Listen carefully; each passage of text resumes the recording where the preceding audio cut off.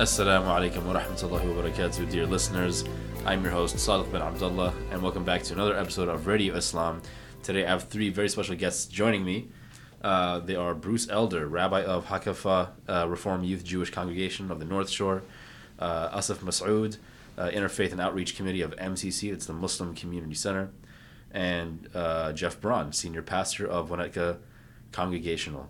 And each of them are visiting us today as representatives of their communities, and they'll be talking about a lot of the activism and relief work that they've been doing as of late at the U.S.-Mexican border, and we're really excited to have you on. Thank you so much for coming. Thank you for having us. Thank you for having us. Yeah. So tell us a little bit about yourselves. What kind of prompted you to get involved in this kind of work, or what about your faith kind of compels you or encourages you to engage in this type of projects and initiatives? I think you started this, right, Jeff? Back a couple of years ago. The record will state that we're all pointing at each other and not saying anything. Yeah. So we came together, 2 years ago now, for the first time. I think Jeff had approached Dilnaz, who's the chair of the Interfaith and Outreach Committee at MCC, talking about a trip down to Houston because Hurricane Harvey had just hit Houston a couple months before that, and we were looking at, what can we do to go down and help.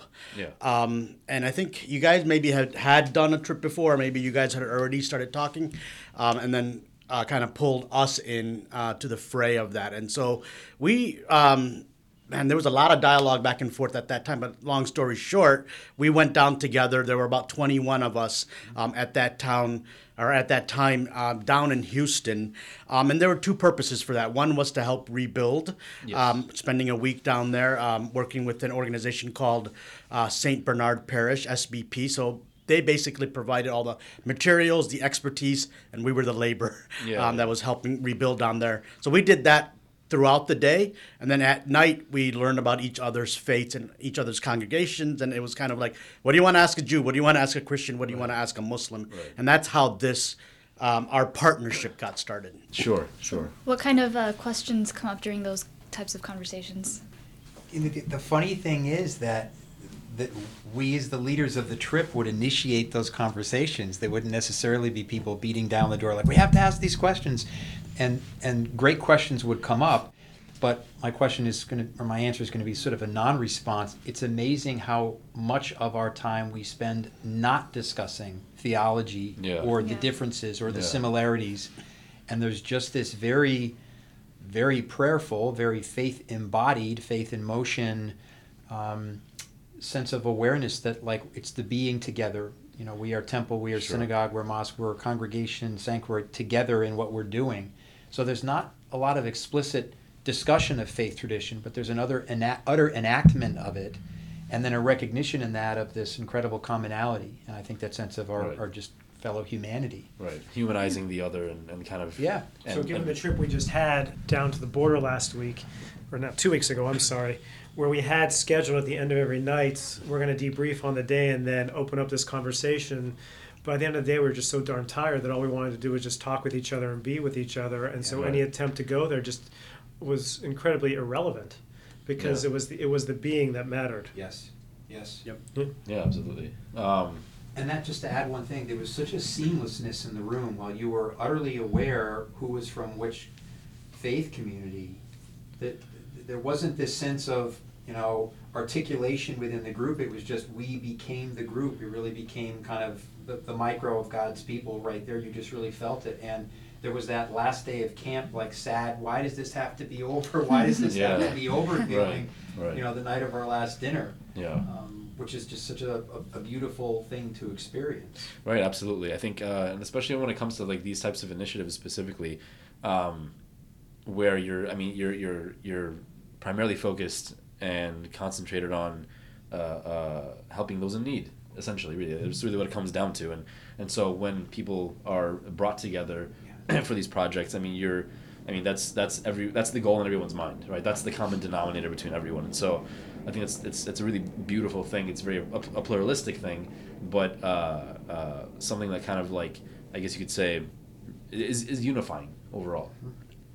So we at Hakafah have done these trips 8 or 9 times now, in terms whether it be disaster relief or this, and hands down every time, despite the trip, the one that gets the most kind of wow, there was an added layer of depth and meaning is when the three of us work together, the three houses of worship. Yeah, absolutely. Right? And so it is about the commonality, but it's also acknowledging that we are making, for lack of a better word, a political statement. Sure. And the political statement is a pushback against the general tenor of our country and beyond that says that we're supposed to not be getting along. Right. And that certain folks are to be feared. Yeah. We're pushing back against that narrative and saying it's not that. And just being together is an act of a protest almost, which is a really awful thing to have to say, but a assured one. Yeah. But it was interesting because when we were down there, I don't know if it was somebody in the camp or someone in the city that asked the question, how's this possible? Like, how are you guys working together, right? Yes. And they were like surprised that we weren't at each other's. That's because they just know each other personally that they were asking that question. Right. Which I mean, that those types of questions are essentially prompt you to think, and you can't help but think to yourself, okay, well, are you insinuating that we're not supposed to be getting along? And that was the assumption, right? So I mean, but which would have been the right question to ask, by the way. Right, absolutely. And I think and that kind of probably would have put them in a very awkward position to kind of more critically think about these things more in depth. But I'm sorry. Go ahead. Yeah. Okay, sorry. A question to sort of branching off of that, all of you or each of you individually. What about your faith compelled you to start this initiative and to go out and help others? So I think in terms of the initial, I'll just speak for myself. We wanted to go down and help the folks after Hurricane Harvey, and I remember it came up in my mind. I thought we haven't had an adult mission trip in a while, a service trip. We don't do any proselytizing, so I don't mean mission in that sense. Yeah. The mission is to be with others, is to be of service, is to be together, and then to focus that love, that energy we feel, into the broader world. Yeah. Where, as Bruce said, I think the message of our togetherness is antidote and antithesis to all of the underpinnings, the kind of quietly acculturated, programmed views that we shouldn't be able to get along. And look at all the evidence of how we're not getting along on the airwaves. Yeah. Well, that's not true. I was offering it during the course of a sermon saying we need to go down, we need to be hands on the problem, and then I thought, why on earth would we do this alone? That doesn't make any sense. We need to reach out. So it was in very quick succession. I hadn't yet met Asif. We had not yet met Asif. That's how we come to know you, was the reach out to the Muslim Community Center. Sure. I knew Bruce, and we just said, yeah, we got to do this. Yeah. And I feel that my faith is so much more powerfully rooted and so much more animated and so much more infused with its true ethic of what it's supposed to be and what it asks of me when I come back from trips with these two and their congregations, their faith communities. It takes me out of the lull of kind of doing your own thing and recognizing we are all part of that broader fold. Yeah, so sure. I feel that we can witness to our own beliefs utterly and with no less respect, regard, reverence, appreciation, witness to the faith traditions of our brothers, sisters, and friends. Yeah. And I'm a better informed, better grounded Christian and a more open-minded one all at the same time after trips like this. That's what they do for me. They make me realize why I want to be in sacred conversation and relationship. Yeah, for sure. What about you guys? What about you guys want to add on? Yeah, it was... So for me personally, I've been on this spiritual quest of getting closer to Allah, right? So this is something probably started more really focused like 3-4 years ago. And as a part of that, and these guys get a kick out of it, I talk about Rumi a lot. Yeah. And one of Rumi's quotes is, if you want to get closer to God, or if you want to love God's children, right? And that really spoke to me. And it didn't say, and God's children includes, all religions, right? It doesn't say, just Muslims. And so I've been focused on, and that's actually around that time when I joined the Interfaith Committee, because I wanted to kind of broaden out and not just focus on Muslims, but all religions, not just the two that are here, but all religions, because we actually just did a race back in October, a run relay, or it wasn't a relay, but a multi-faith run walk. One walk for unity. So it was the three of us, and then we also invited the Baha'i faith and the Sikh faith as a part of that. So this is just the expansion for me about just being with God's children, right? Loving God's children, love thy neighbor. And specifically this trip has other layers to it. I'm a child of immigrants. My dad came here in 1959, so seeing refugees, immigrants being treated that way, that was another layer for me that took part in this. And then I think there was a third part was just like there's ache, because we went down there, three of us and three others from Hakafat in October, to kind of plan this trip, a bigger trip. And there's this aching that comes when you see people like treated the way they are and you want to do something. And I think it's just this whole thing of, when one part of you is aching, like the whole part is aching, right? And so you want to be able to tend to, that pain. Yeah, for sure. And the one thing I'll add to it as a religious being, wondering what that word religious means. Also the son of an immigrant, the son of a Holocaust survivor. I learned early on that what it means for me to be a religious person is if I'm going to watch what goes into my mouth, I better watch what comes out of it. And they're equal. So ritual has to be manifested in how we work in the world, and how we work in the world has to be manifested in the ritual, and they come together. So how can I claim to be a religious person if I'm not also on the streets calling out in the name of all of our traditions, but mine specific, what we're supposed to be doing in this world? Yeah, for sure. That message is very important, that between our faiths and faiths in general, we have way, way more in common, especially, God's request of us to help others regardless of our faith or their faith. Yes. Yeah, absolutely. Yeah, look, I think it's really important for us not to try, America's a melting pot. We debunked that a long time ago. Yeah. I don't want you to melt into me, and I don't want to melt into you. Right. Right? It's difficult to appreciate each other for the differences and to see it not as a threat. The new metaphor is it's a salad. Salad, that's Salad. actually from the 1980s. That's so old, man. That's, you just aged yourself. But look, so we get together. I mean, we don't. The three of us don't get together that often, but I know the two of you, we do. And when Asif and I get together, we just kind of lay it out there, and we just talk, and and that's what's so important. I don't have to agree with you. Sure. I have to appreciate you and honor you and respect you for the thoughtful individual person you are and from the place from which you come. Let us do that. That's the beauty of America, not trying to make you me and vice versa, and then therefore debunk you or just diminish you because you're not what I think you should be. There's no need for any type of like ideological coercion or any of that. It's we're all different, but we come together even with our differences. Plus, they know I'm right, so it's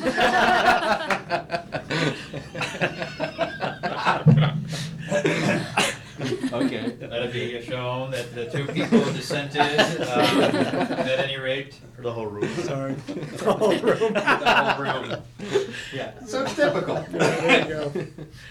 I think that the idea that we have to dilute who we are and we have to dumb it down or take just select pieces and then only with those pixels can we interrelate or have some sense of community is absolutely categorically bankrupt. Yeah.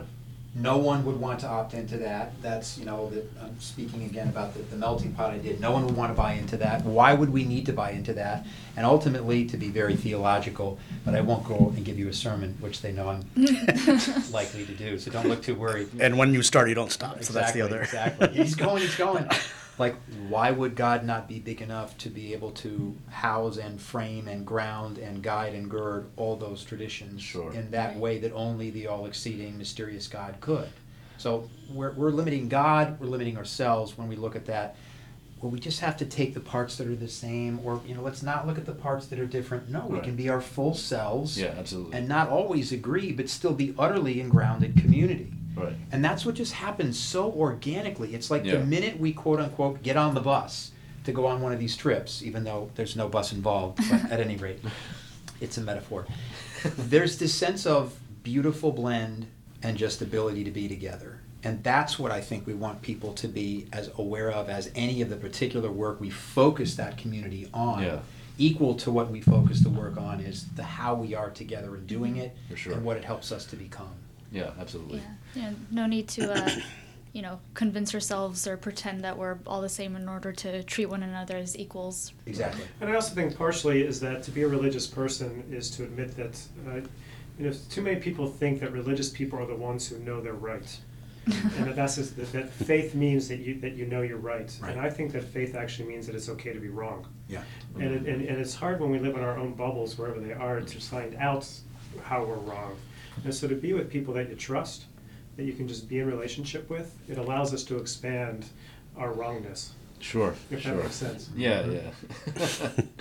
And Bruce being wrong a lot. It's a very helps faith that- building thing for him. Asif and I are just so happy to help him with his wrongness. Did that sound wrong?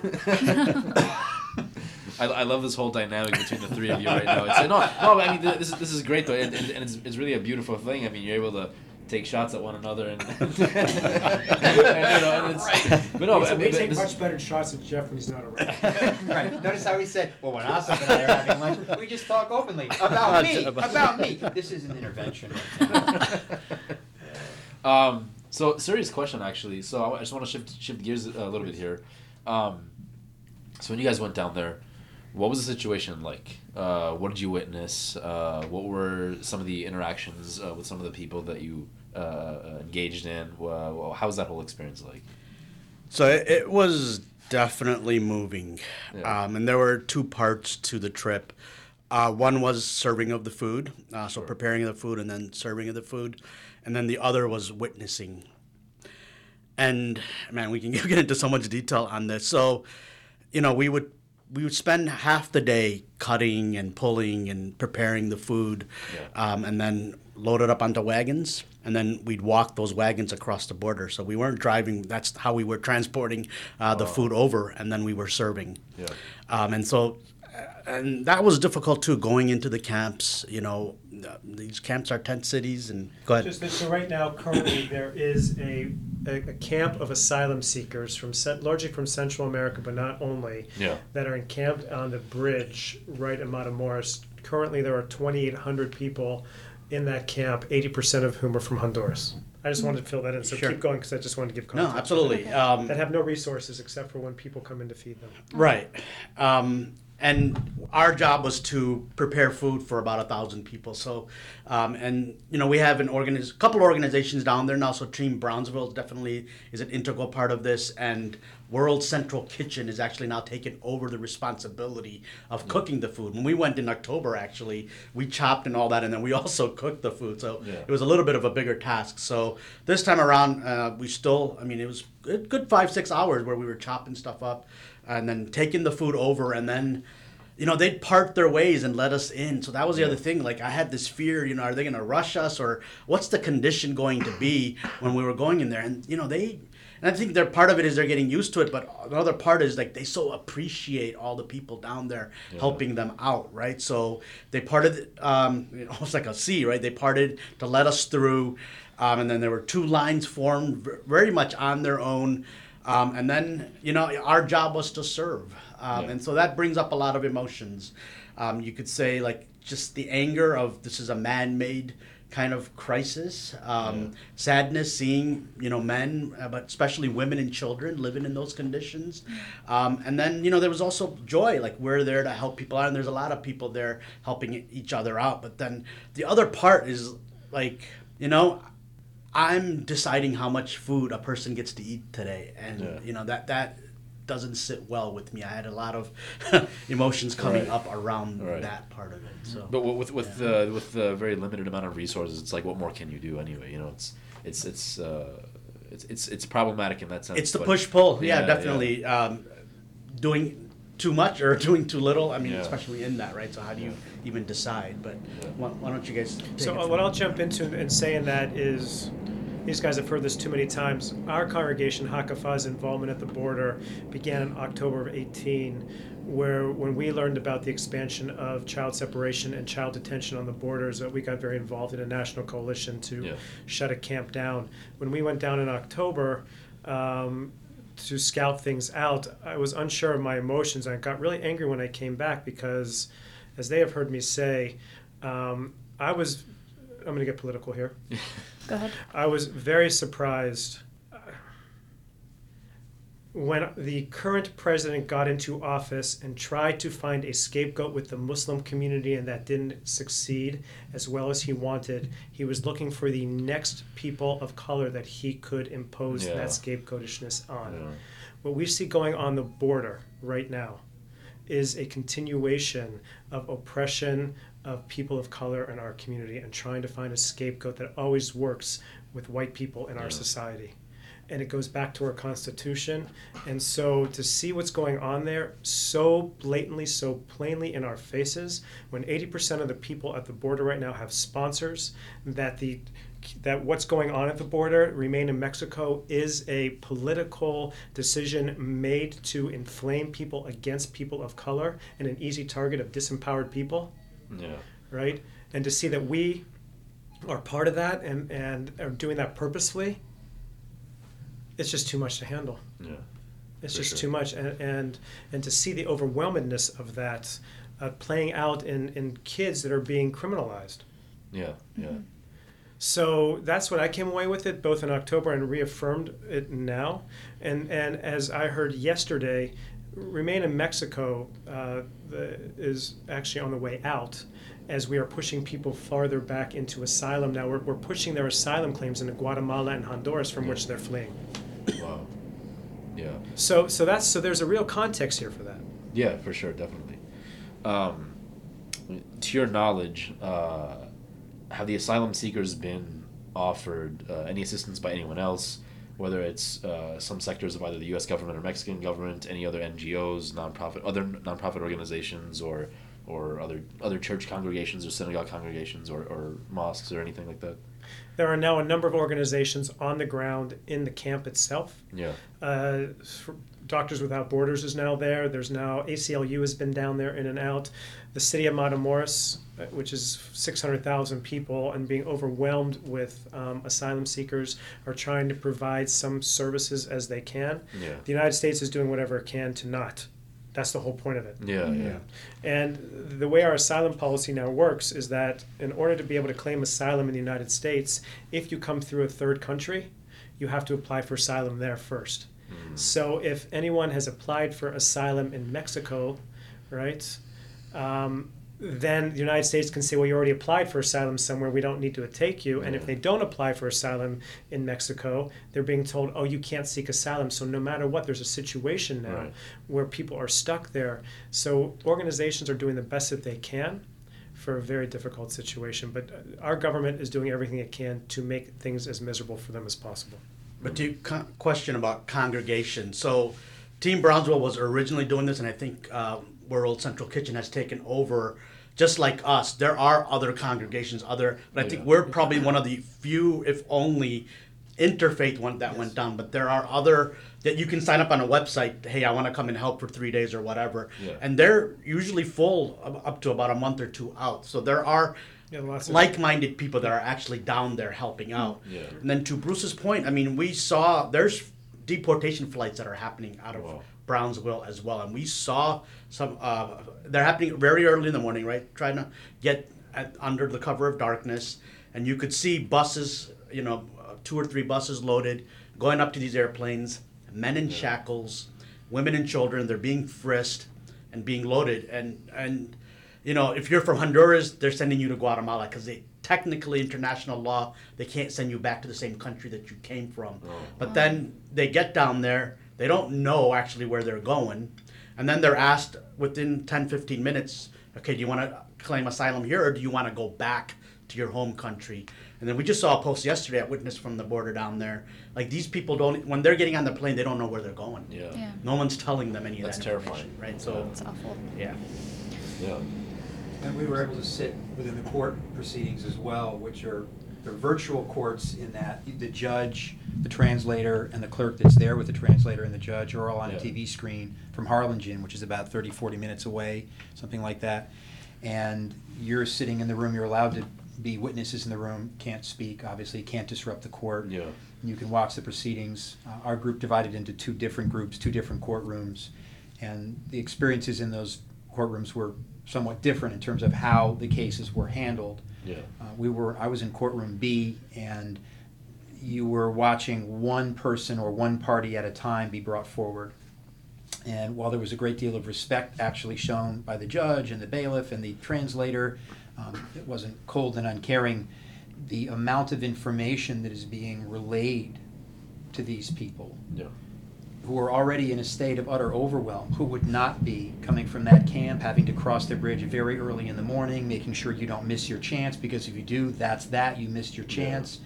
And you're being read this very long list of things you have to agree to and understand. So even if they understand every aspect, and court proceedings can be difficult to comprehend, even for the anointed and the initiated. And we had that. We had a lawyer with us saying, I would understand it just if I was being told this, right? I mean, exactly. And then you say, okay, so even if you assume, which you can, total understanding, what level of agency is there going to be to ensure that you can fulfill all these requirements? Like, how do you find an attorney when you're in the camp on the Mexican side? Right. And the rate of representation, we were told by one of the members on our trip who'd done some research, was now dropping from something like maybe as high as 20-25% at one point, now down to as low as 3 or 4%. Wow. You're not going to win one of these proceedings, these hearings, without representation. Right. Yeah. And even then, it's an infinitesimally small chance that you're going to get asylum, as I understand it. And I'm not as well versed as Bruce and Asif are, but I was struck at how daunting it would be to be sitting in that sort of sterile environment, talking to a judge who's on a screen, not even in the room, and recognizing you make one little hiccup mistake and you may have really severely further disadvantaged yourself. Yeah. Right. And you're talking through a translator, so Talking you're not through a even translator. talking directly. Yeah. Yeah. Yeah, it must be just incredibly daunting and just very traumatic overall for those that are going through the process. It is an assault on the very principles of our country, Yeah. being Yeah. perpetrated by those whom we've elected to represent the interest of this country. Yeah. Yeah. It's an absolutely. assault Yeah. and an affront. Yeah, definitely, for sure.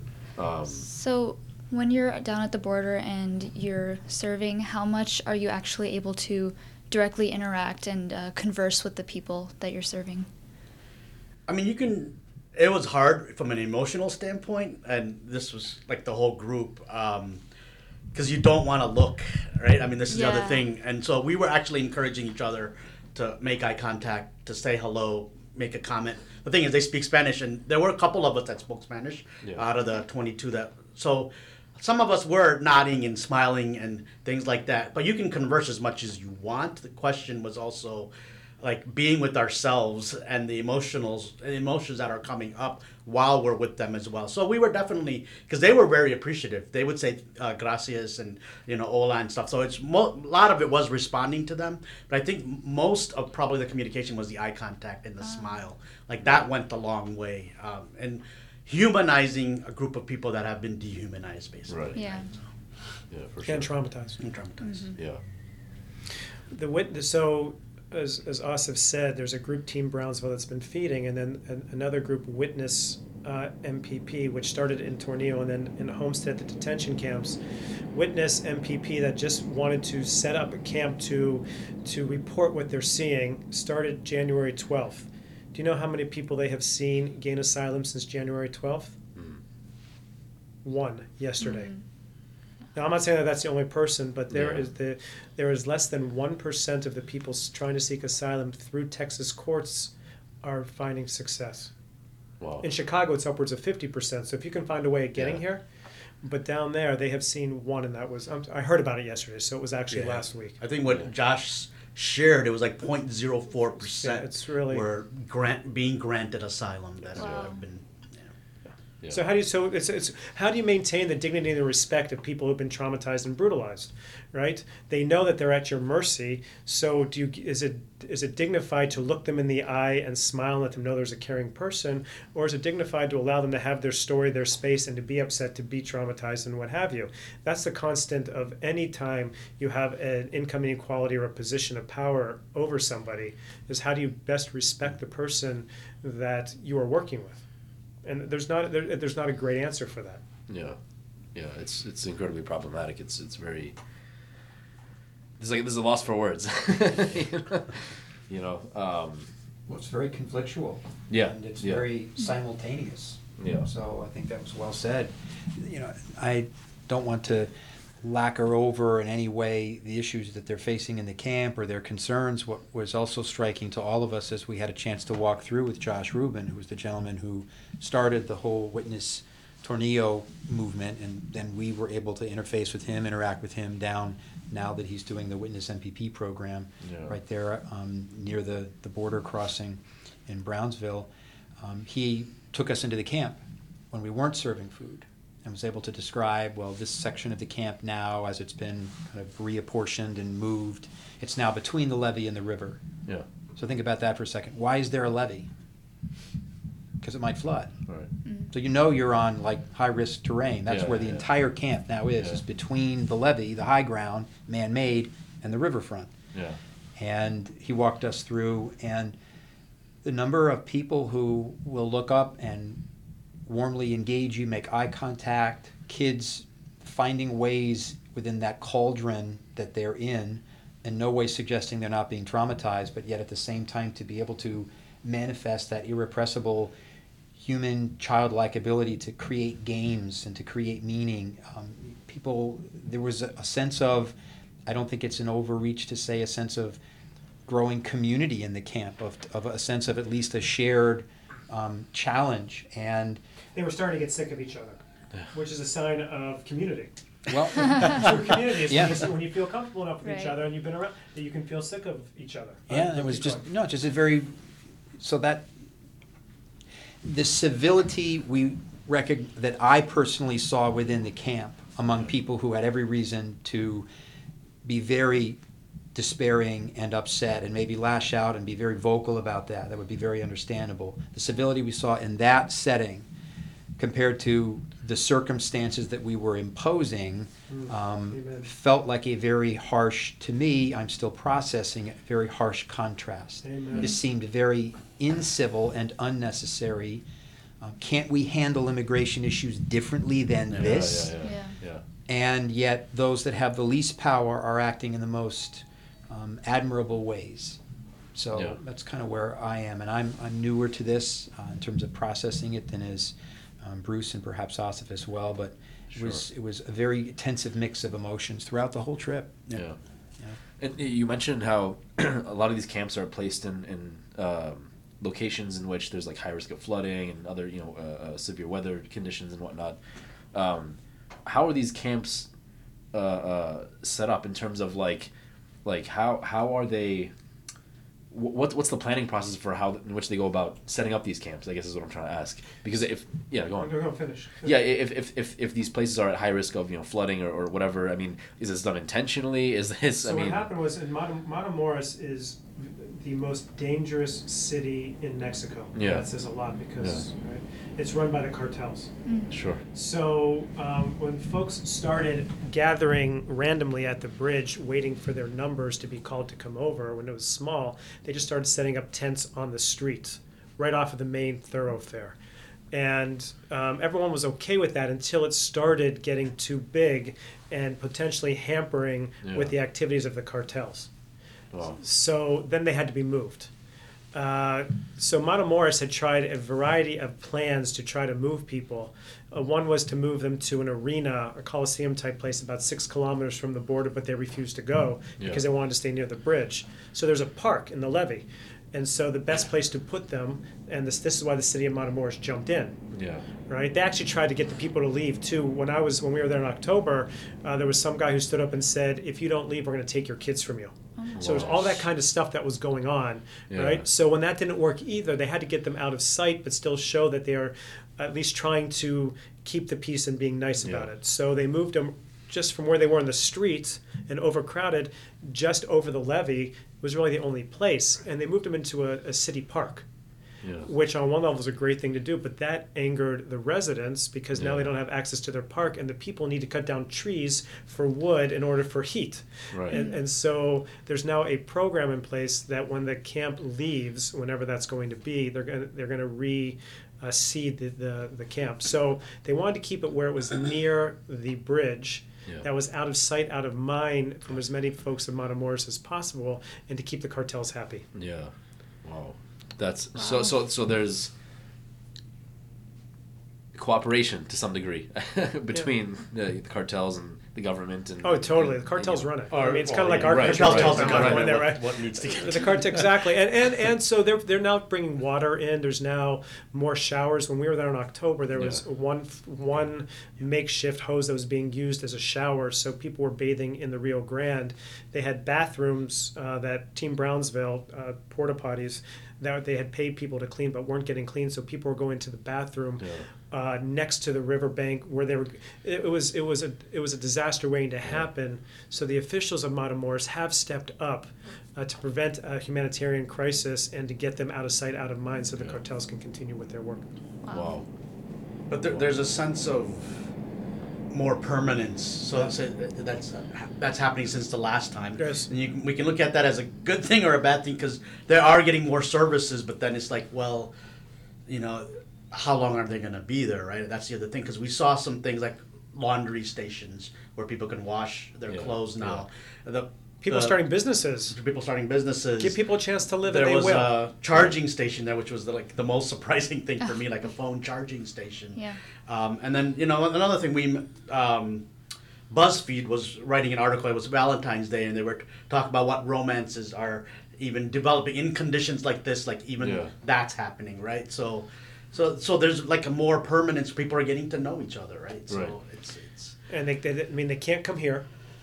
They can't go home, and so being in a place where they're at least relatively safe and relatively left alone, why leave it right until they actually have to? Now, last week there was a protest in Matamoros, or 2 weeks ago, of the residents who want the camp gone. So we don't know how long it's going to last, but they're going to have to confront that when it happens. Yeah. But you're right. This idea of give them a chance to live and they will. They create community, and God love them, literally. Yeah, absolutely. I was reading. So, I mean, kind of going off of that of how they're being placed at in these dangerous border cities. I was reading an article from the New Yorker, and along with that, I was reading about how essentially the Trump administration was taking measures to end asylum applications at the southern border, and meanwhile, there's also federal judges having issued nationwide injunctions blocking the administration's plans. Which I thought was interesting, but then now there's a pushback on those injunctions, and so there's this back and forth between the administration, federal judges, and over the years ever since Donald Trump has become president, there's essentially this there's a lot of appointing judges, taking judges out, whatever, and so it's very complex in that regard, and it makes the situation a lot more problematic than what it has to be. Unnecessarily so. And the only reason that this administration's doing it is because it worked. Right? And what I mean by that is that this administration I said it before, needed a scapegoat. And he tapped into something that allows people to ignore the real problems going on in this country and to put it on something else. And you're right, it's the southern border. Yeah. Right? And he expanded the Muslim ban. Yeah. Right? 6 other countries, including Nigeria. Yeah. Right. I mean, we can say it about most of the. So what's going on is that he's finding a useful tool that will allow people to feel better about their misery. Yeah. But there's also there's another step of that, and how true is this?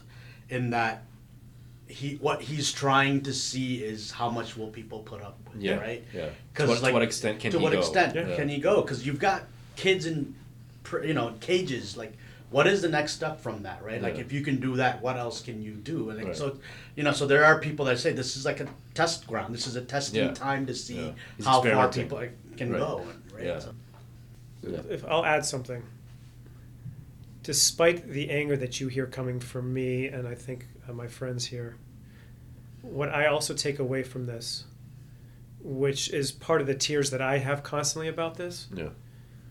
there's a lot of negativity to cry about. And there's a lot of hurt. Yeah. But there are beautiful people from around this country, beautiful, beautiful, thoughtful people Yeah. who are doing what they can because they know they must. Right. Right. No more, no less, that are showing up, that are putting their bodies on the line, that are taking off time from work, that are retiring and spending their retirement time. There are so many fantastic people Yeah. that are just good. Yeah. And it's so hard to feel that and see that. You know, we're almost Pollyanna-ish with the three of us coming and talking about how chummy we are, which is all true actually, right? But when you get down to it, and you're sitting down in Brownsville, and this woman from Kentucky that you have no reason to be sitting with, and she heard about what's going on the border, got in her car, filled up her gas tank, and is living out of the back of her car to go be there because she has to be. Yeah. That to me is an overwhelming testament of, call it God, call it spirit, call it oneness, call it goodness, that keeps me nurtured and keeps the tears of anger and pain in context of ones of joy as well. Right, absolutely. Yeah, I mean, at the end of the day, I mean, there's more positivity than negativity than we would like to think, and because oftentimes a lot of this negative stuff is essentially amplified, whether it's in the news, the radio, whatever. We're constantly bombarded with these things, and so that kind of warps our perception of how reality really is. It's amazing how the worst in humanity can also simultaneously bring out the best, but it's really sad that that's even necessary. Correct. And somehow we seem to cover more, or in some collective way be more interested in, as an audience, the negative.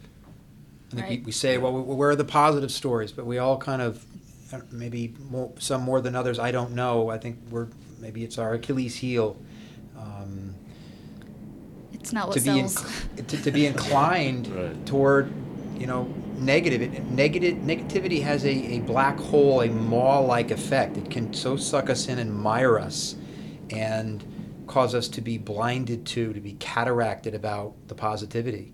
There's just not an equal reporting when we talk about the border, about all these positive things that Bruce just gave such eloquent voicing to. And again, the seamlessness with which people from around the country, you're from Kentucky, you're from Santa Barbara, California, you're from Chatham, you're from New York, you're from Florida, you're from, South Padre Island, you're just up the pike, you're from Austin. Everybody just kind of shows up in this bus parking lot.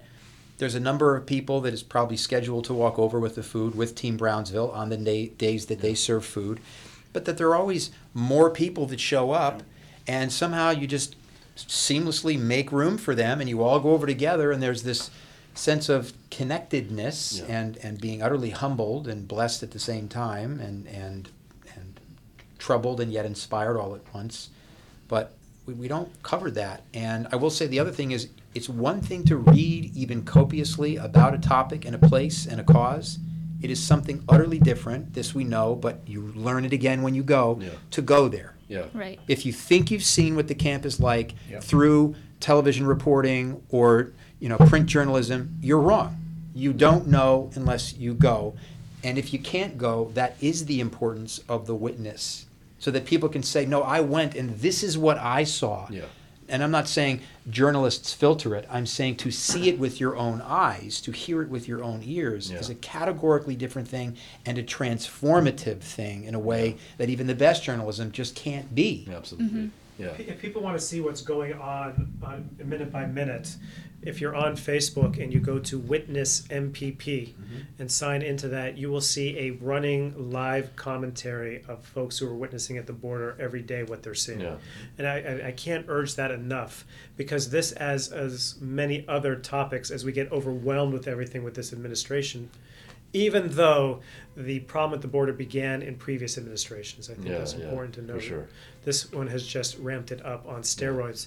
Not just that. So, and I think it's important to say, yes, it has, but I think the dehumanization, just the way people are treated, I think is way different accelerated now than it might have been at the time. And I think, to your point also, when we were in the parking lot waiting for, it wasn't even that we made room for people. I think on that first day, we were concerned that we weren't going to have enough people to walk the wagons across, and people showed up. And that, I think, was kind of, faith and God kind of, when you need it, the help will come, right? And to me, I remember that, we were we have more wagons here than people. Yes. How is this going to happen? And to that point, and we ended up working with this group from San Francisco the first time around. So yes, all over the country, people are coming and want to do more.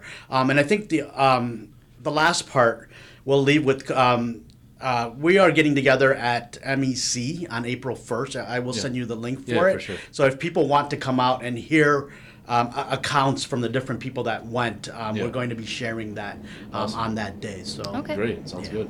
Great. So Witness MPP on Facebook, teambrownsville.org. There are local grassroots organizations in Brownsville, folks from the Latinx community, folks from the African American community that are people of color that are organizing, that need support, and it's very important that any kind of organizing that goes on goes through the people that are most affected by it. Yeah. So you can do some research and learn a lot about what's going on. So if you can't get down there, please tap into one of those resources, because this among the issues can't be lost. Yeah, for sure. And as a partner in the process, World Central Kitchen, a very interesting story in terms of people can do a Google search on that, find it online.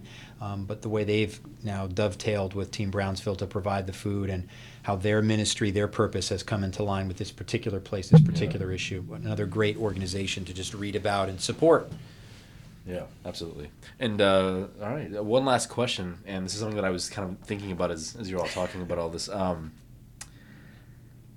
Just to kind of like end this off on a nice mellow note. And I, as disturbing as a lot of this is, and heart wrenching and very emotionally charging. If we can just get from each of you, what is your most or one of your favorite passages from the Torah, from the Quran, from the Bible, about helping others, or being of service to others, or being or kind of bringing about positivity into the world? You can go in any order; it doesn't matter. I'm Christian, so I'm all about the cross, right? But the cruciform. Jewish and I'm not. Right, exactly. Right, I'm just going particular here. They got their room. They got room. It is when there was that attempt to trick Jesus into misstepping, which is the greatest commandment? Well, the greatest commandment is to love your God with all your whole heart, all your might, all your soul. Yeah. And that is the greatest, and there is a second like it, and that is to love your neighbor as yourself. On these two commandments hang all the prophet and all the prophets and all the law. So you can see in that cruciform shape of love God, that's the vertical shaft of the cross, if you would, and then the arms of the cross are love your neighbors as yourself, as you have been loved, so you shall love. Sure. And I think if we are not, my Christian view, specifically speaking as a Christian, if we are not attempting to enact and embody and be then blessed by and transformed by that cruciform structure of loving God and loving others, then we are utterly off center, off topic, off purpose. Sure. And you can't do just one. You need to be doing both. And it's thus the relationship of those two axes, if you would, that allow for that transformation to happen. Yeah. So that's the one I would root in. Yeah, thank you. Yeah, for me, it's a similar thing. I mean, the neighbor, I think, is what I focus on a lot when you were talking. And I'm probably going to butcher this, but there's this, I don't know if it's a ayah or a hadith, but the notion of you should want for your neighbor what you want for yourself. Yeah, it's right? a hadith of the Prophet. It's hadith, right? Yeah. So that is, I think, where I think of. And there's another one, I think, if your belly is full while your neighbor is empty, right? Yeah. That whole concept of like really being concerned about the neighbor, I think is where I come from in this. Yeah. So for me, in the Torah, in Devarim, Deuteronomy chapter 22, in 22:3, in the context of the commandment, if you find a possession of your neighbor or your enemy, you're required to keep it until that person comes to claim it. And in the midst of there is this line, Lo tuchal lehitalem, you shall not be indifferent. Yeah. And that to me is the essence of what it means to be a religious person, is that you shall not be indifferent. Yeah. And that's what motivates my work. Thank you so much for sharing. That was beautiful. We really appreciate you having coming on here to the show. To our listeners, thank you so much for viewing in, for tuning in. I am your host, Salih bin Abdullah. I'm here with my co-host, Iman Madik. Assalamu alaikum. And until next time, assalamu alaikum wa rahmatullahi wa barakatuh.